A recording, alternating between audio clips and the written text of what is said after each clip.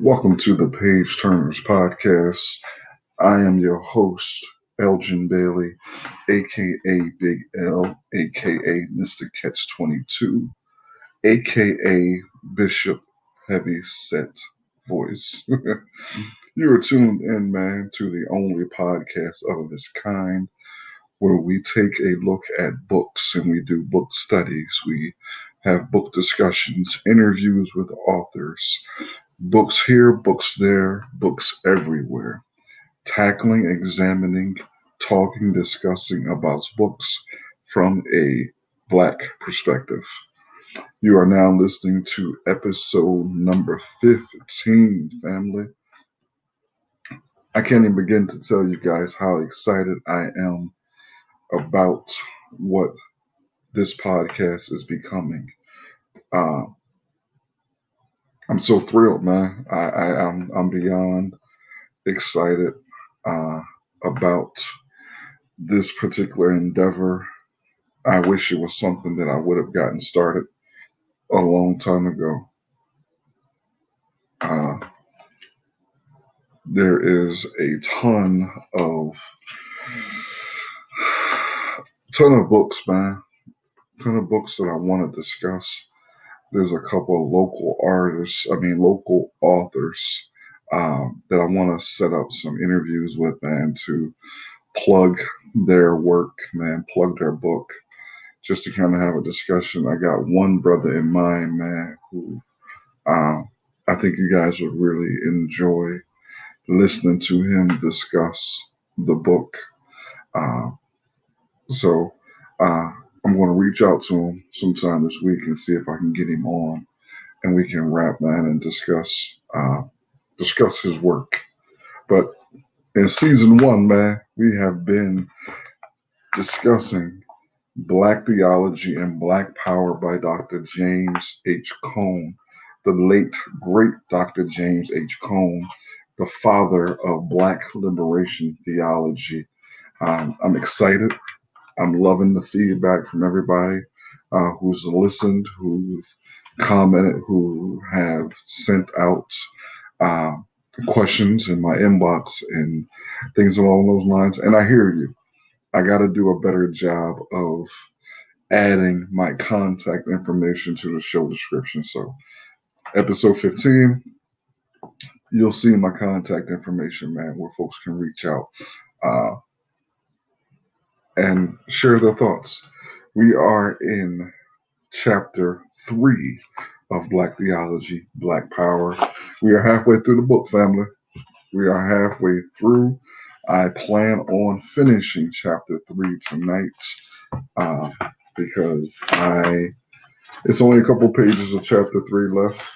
Uh, I want to get that done because chapter 4 begins the Black Church and Black Power. And I'm really excited about that. But I want to finish up chapter 3, the White Church and Black Power. Trying to think, was there any other housekeeping, man, that I needed to address? Anything else I wanted to talk about? Uh, no. So let's dig into the text, man. Brief, basic, quick summary of Black Theology, Black Power. First published in 1969, Black Theology and Black Power provided the first systematic presentation of Black theology, relating the militant struggle for liberation with the gospel message of salvation. James Cone laid out the foundation for an original interpretation of Christianity that retains its urgency and challenge today. Okay. Chapter 13, the White Church and Black Power. As much as white churchmen may want to hedge on this issue, it is not possible. The issue is clear. Racism is a complete denial of the incarnation and thus of Christianity. Therefore, the white denominational churches are unchristian.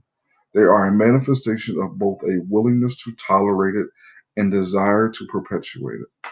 Now, to be honest, man, I know in the current climate that we live in with uh, the current president, we've seen a lot of discourse between white Christians, or rather white evangelicals, and black Christians.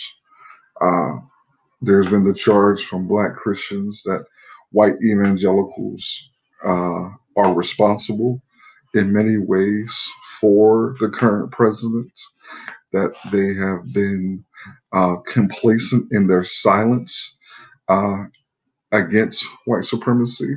And the charge from many white evangelicals is that black Christians who complain or speak up or push social issues are attempting to replace or attempting to preach a whole separate gospel.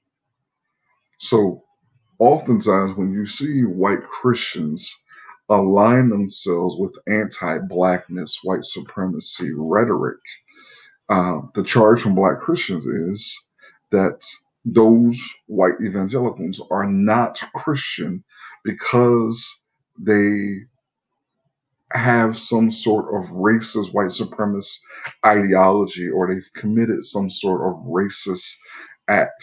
And I'm on the fence with that, man. I'm on the fence with that.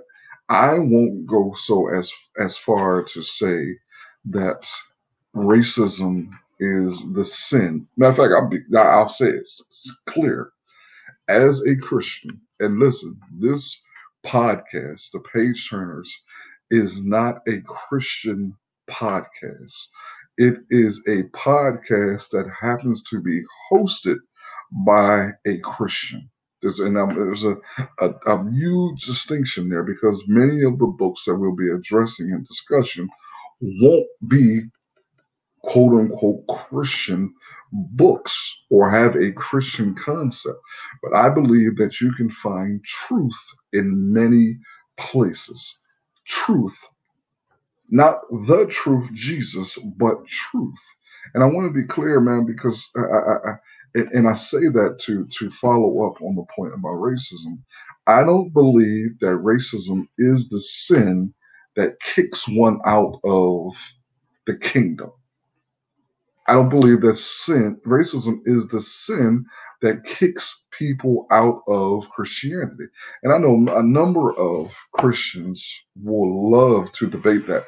And you can reach out to me at Elgin Bailey, Page Turners BTM at Gmail to set it up. We can do live videos, chats, whatever the case may be.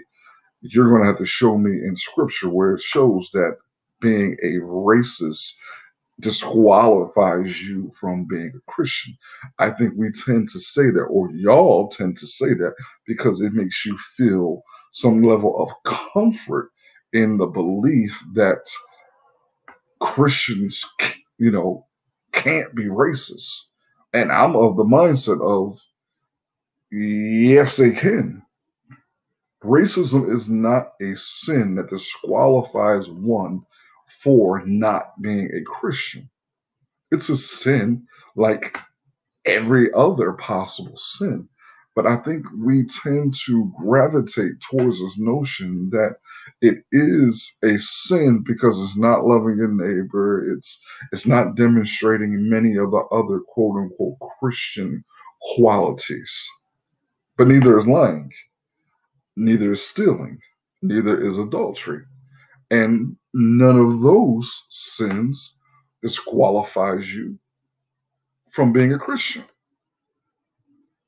So I think that's one of the areas where I think we fall into a real tricky place when we want to use that claim that racists can't be Christians. I don't agree with that. I believe you can be a a Christian who lies, a Christian who steals, a Christian who commits murder. It, Racism doesn't disqualify one from being a Christian. And again, this is not a Christian podcast. This just happens to be a Christian text, or a text that is written by a Christian that we're addressing this time. Okay. So I just wanted to say all that after that first sentence that Dr. Cone states, where he says racism is a complete denial of the incarnation and thus of Christianity.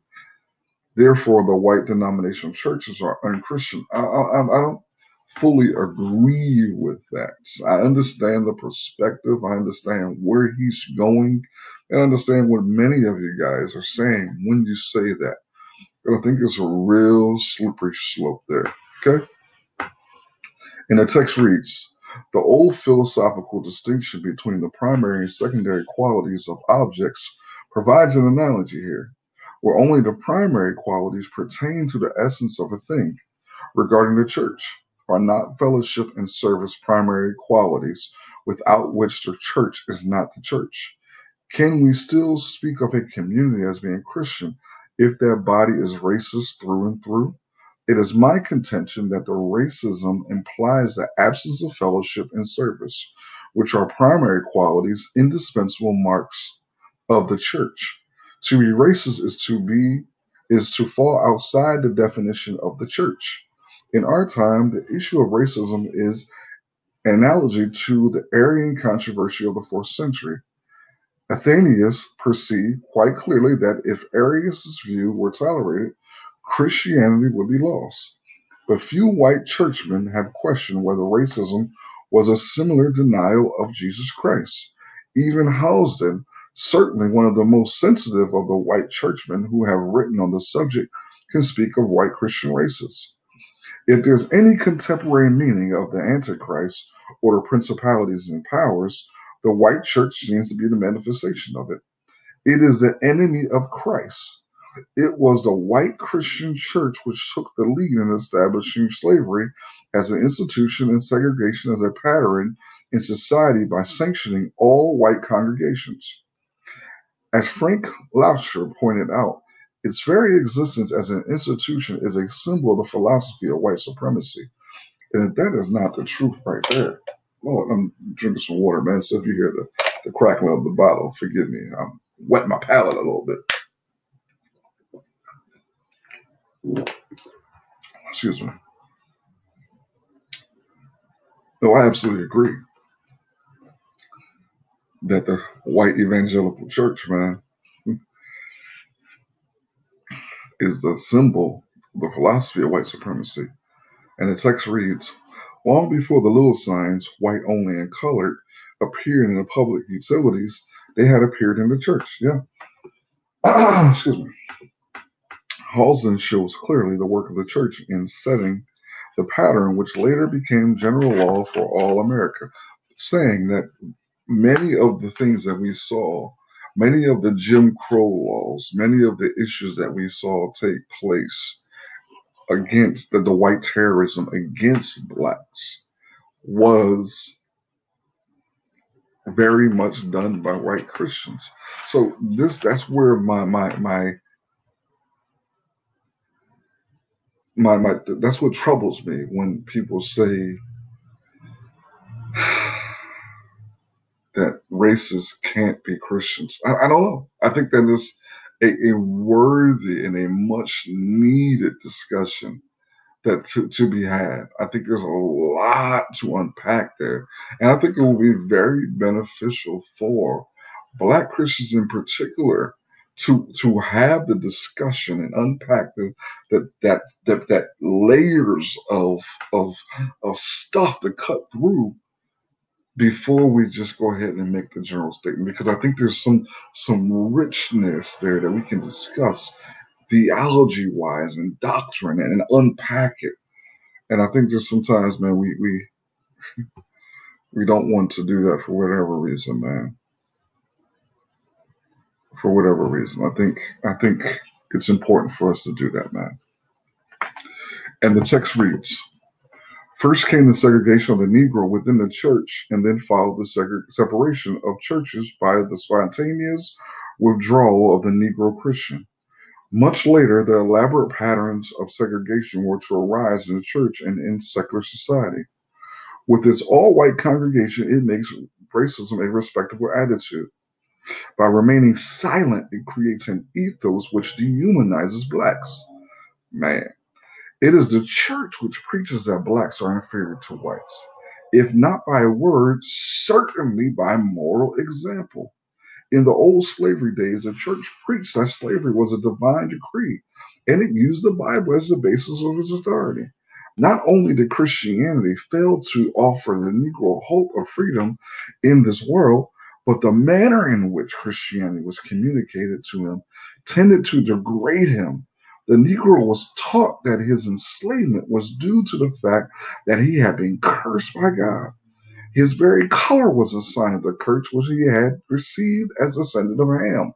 Parts of the Bible were carefully selected to prove that God had intended that the Negro should be a servant of the white man, and that he would always be a hewer of wood and a drawer of water.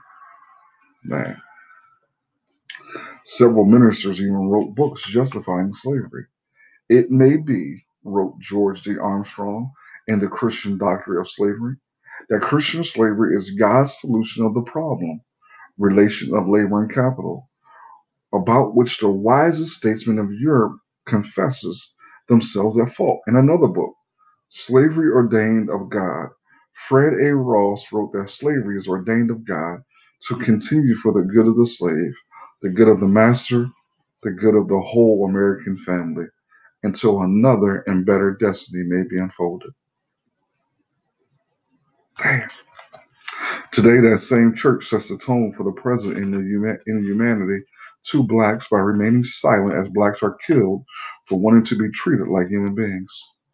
Like other segments of the society, the church emphasizes obedience to the law of the land without asking whether the law is racist in character or without even questioning the everyday deadly violence which laws and law enforcers inflict on blacks in the ghetto. They are quick to condemn black power as a concept and the violence in the ghetto without saying a word about white power and its 350 years of constant violence against black. It was a church which placed God's approval on slavery and today places his blessing on the racial structure of American society. As long as whites can be sure that God is on their side, there is potential no limit to their violence against anyone who threatens the American race's way of life. Genocide is the logical conclusion of racism. It happened to the American Indian, and there's ample reason to believe that America is prepared to do the same to blacks. That's an uncomfortable truth, man. The uncomfortable truth is there has to be a culmination of of I don't know whether it's violence or forces that come together to end what is taking place. There has to be there's what there has to be whether it's violence. I don't know. I don't know, man. And I love the fact that later on, towards the end of the book, man, Dr. Cone addresses the violence and the reconciliation aspect. So I don't want to jump too far ahead in my thoughts. I want to stay with the text, but that's yeah. It's a lot to wrestle with, man. It's a lot to wrestle with. And the text reads, many writers have shown the church's vested interest in slavery and racism. At first, the white Christian questioned the Christianizing of the slave because of the implications of equality in the Bible because of the fear that education may cause the slave to fight for his freedom. Slave masters at first forbade the baptism of slaves on the ground that it was an invasion of their property rights. But the churchmen assured them that there was no relationship between Christianity and freedom in civil matters. In the words of the Bishop of London, Christianity and the embracing of the gospel does not make the least alteration in civil property or in any of the duties which belong to the civil relations, but in all these respects it continues persons just in the same state as it found them. The freedom which Christianity gives is a freedom from the bondage of sin and Satan, and from the dominion of man's lusts and passions and inordinate desires, but as to their own outward condition, whatever that was, whether bond or free, their being baptized and become a Christian makes no matter of change in it. And that's what you see, man, in a lot of the Christian ministry missionaries. A lot of the white missionaries, man, today and yesterday, were concerned about the condition of blacks' soul. It didn't matter that their physical bodies were in a state of oppression, hurt, pain, whatever the case may be, captivity. As long as their souls were taken care of, everything was all right.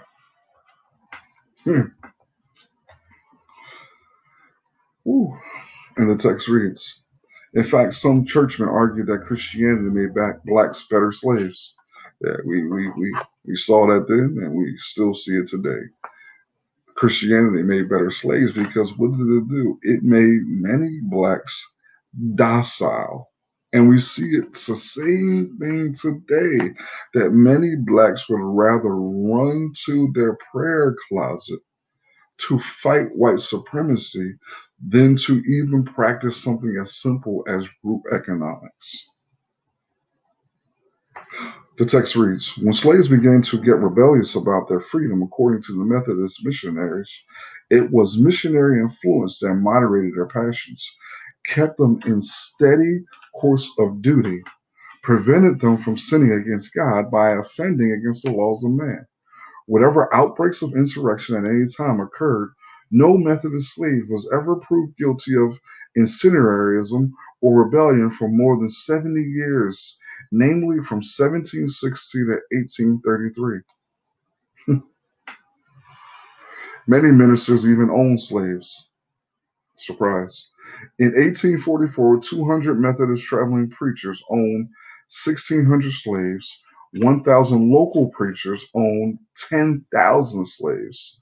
This fact alone indicates the white Methodist churches tolerated and propagation of the slavery system.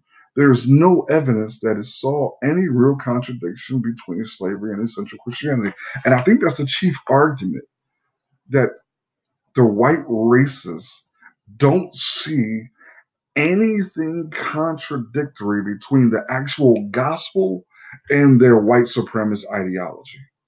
They see nothing contradictory about it. And I want to say it's cognitive dissonance, but I'm going to state that it's just them upholding their power position in white supremacy.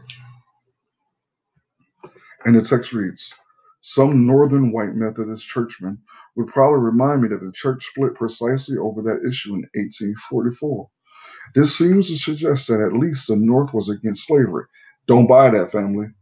If the North was against slavery, it nevertheless had no intention of viewing blacks as men.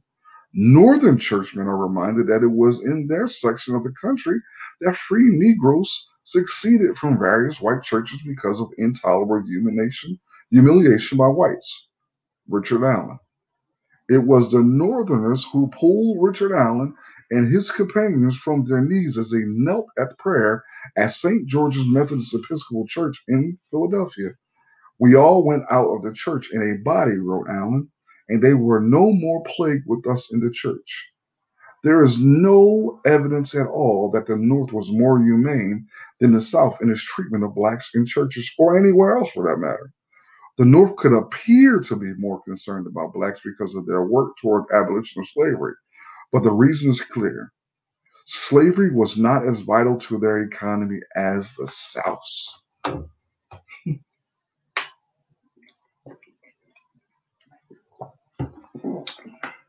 Excuse me. And the text reads, some Southern churchmen might argue that the church in the pre-Civil War days was indeed a real expression of their concern for blacks. Okay. It was an integrated church. Surprisingly, H. Richard Niebuhr suggested the worship of white and black people together was an indication that the Great Revival and the democratic doctrines of the Revolution, which fostered the sense of equality, had pricked the conscience of churches on the subject of slavery. White and black worshiped together and at their best sought to realize the brotherhood Jesus had practiced and Paul had preached. There were many significant exceptions, it is true, but the general rule was that two races should be united in religion. In the Methodist, and Baptist churches, it was the conviction of the essential equality of all souls before God which inspired the white missionary and an occasional master to share the benefits of a common gospel in a common church with members of the other race. Apparently, Niebaum's identity with the oppressor got the best of his theological and sociological analysis, for it's clear that integration was a practice in the Southern churches because, as Niebaum himself says, it was the less of two evils. It was dangerous to the slave system to allow slaves to have independent, uncontrolled churches. The abolitionist activity in the northern black churches and the Nat Turner Revolt of 1831 reaffirmed this fear. Laws were even passed which prevented the education of blacks and the assembly of more than 5 blacks without white supervision. Rather than being a demonstration of brotherhood or equality, the integration in the churches was a means of keeping a close watch on blacks. Halsden is right about the church. It was and is the mother of racial patterns, the purveyor of errant sedatives, and the teacher of immoral moralities. Man, I love that. I got to write that down right there. The white church is the mother of racial patterns and the purveyor of errant sedatives and the teacher of modern immoralities. Mm-mm-mm. Okay. The text reads, the Quakers were the only denominational group which showed any signs of radical obedience to Christ.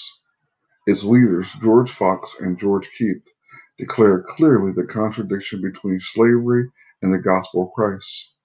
An example of Quaker view of slavery is illustrated by the resolution of 1688 passed in Germantown. Now, though they are black, we cannot conceive there is more liberty to have them slaves as it is to have other white ones. There is a saying that we shall do to all men like as we will be done ourselves, making no difference of what generation, descent, or color they are.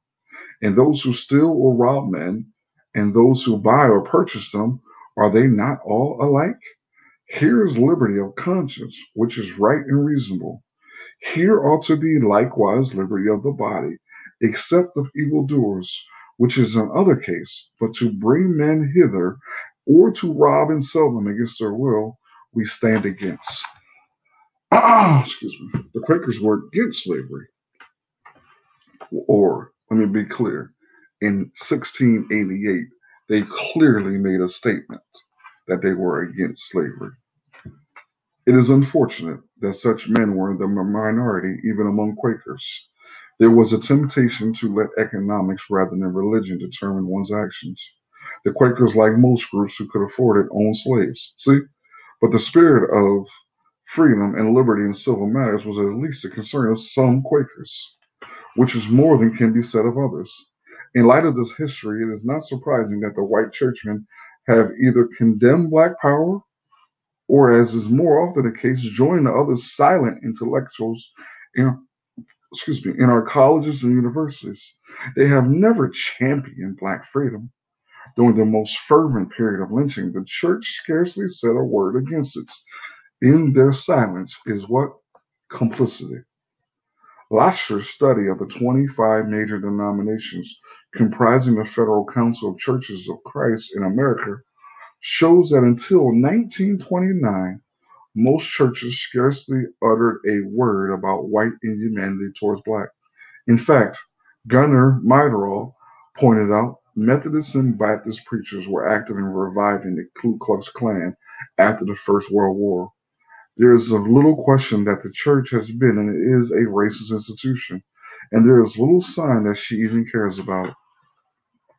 So far as the major denominations are concerned, it is a story of indifference, vacillation, duplicity.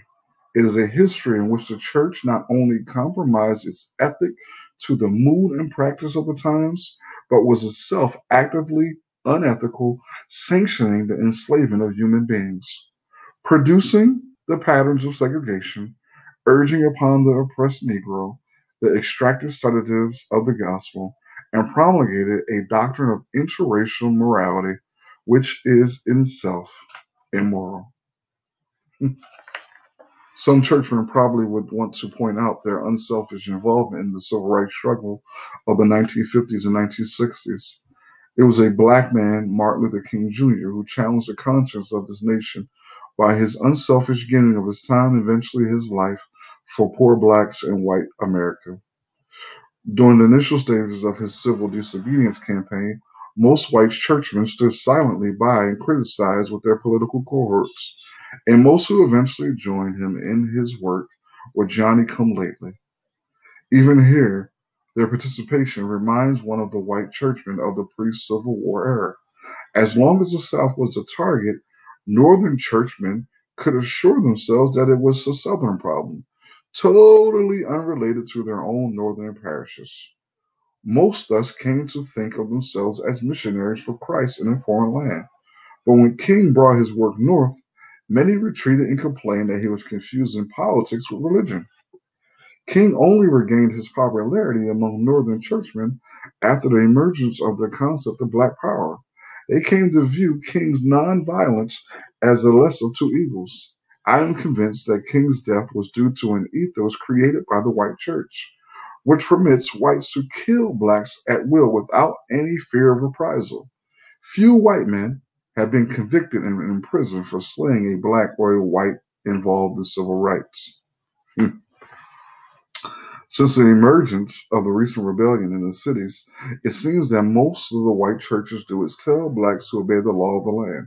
Sounds like white evangelicals today, don't it? Occasionally, a church body passes a harmless resolution. Imagine men dying of hunger, children maimed from rat bites, women dying of despair, and the church passes a resolution. Perhaps it is impossible to prevent riots, but one can fight against the conditions which cause them. The white church is placed in question because of its contribution to a structure which produces riots. Some churchmen will reply, we do condemn the deplorable conditions which produce urban riots. We do condemn racism and all the evils arising from it. But to the extent that this is true, the church, with the exception of a few individuals, voices its condemnation in a style of resolutions that are usually equivocal and almost totally unproductive.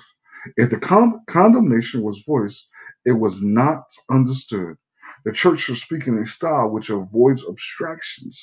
Its language must be backed up with the relevant involvement in the affairs of the people who suffer.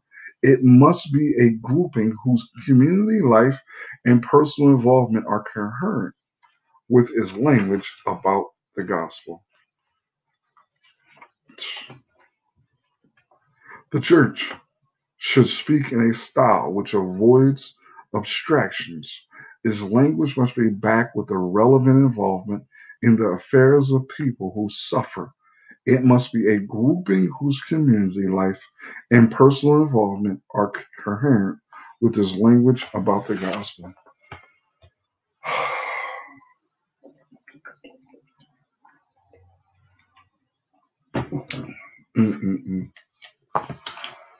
Wow. I want to go back to that one particular section in this chapter. I just love what he said, and I think it's so poignant. Rather than being a demonstration of brotherhood or equality, the integration into churches was a means of keeping a close watch on blacks. Halston is right about the church. It was and is the mother of racial patterns, the purveyor of Aryan sedatives, and the teacher of immoral moralities. Man. Ladies and gentlemen, that concludes the reading for tonight, episode 15. In our next episode, man, we will finish up chapter 3.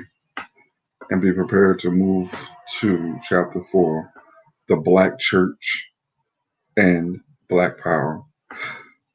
It's your boy Big L, man. I thank you guys for tuning in to another episode of the Page Turners. I enjoy this time that we spend together, man. Till next time.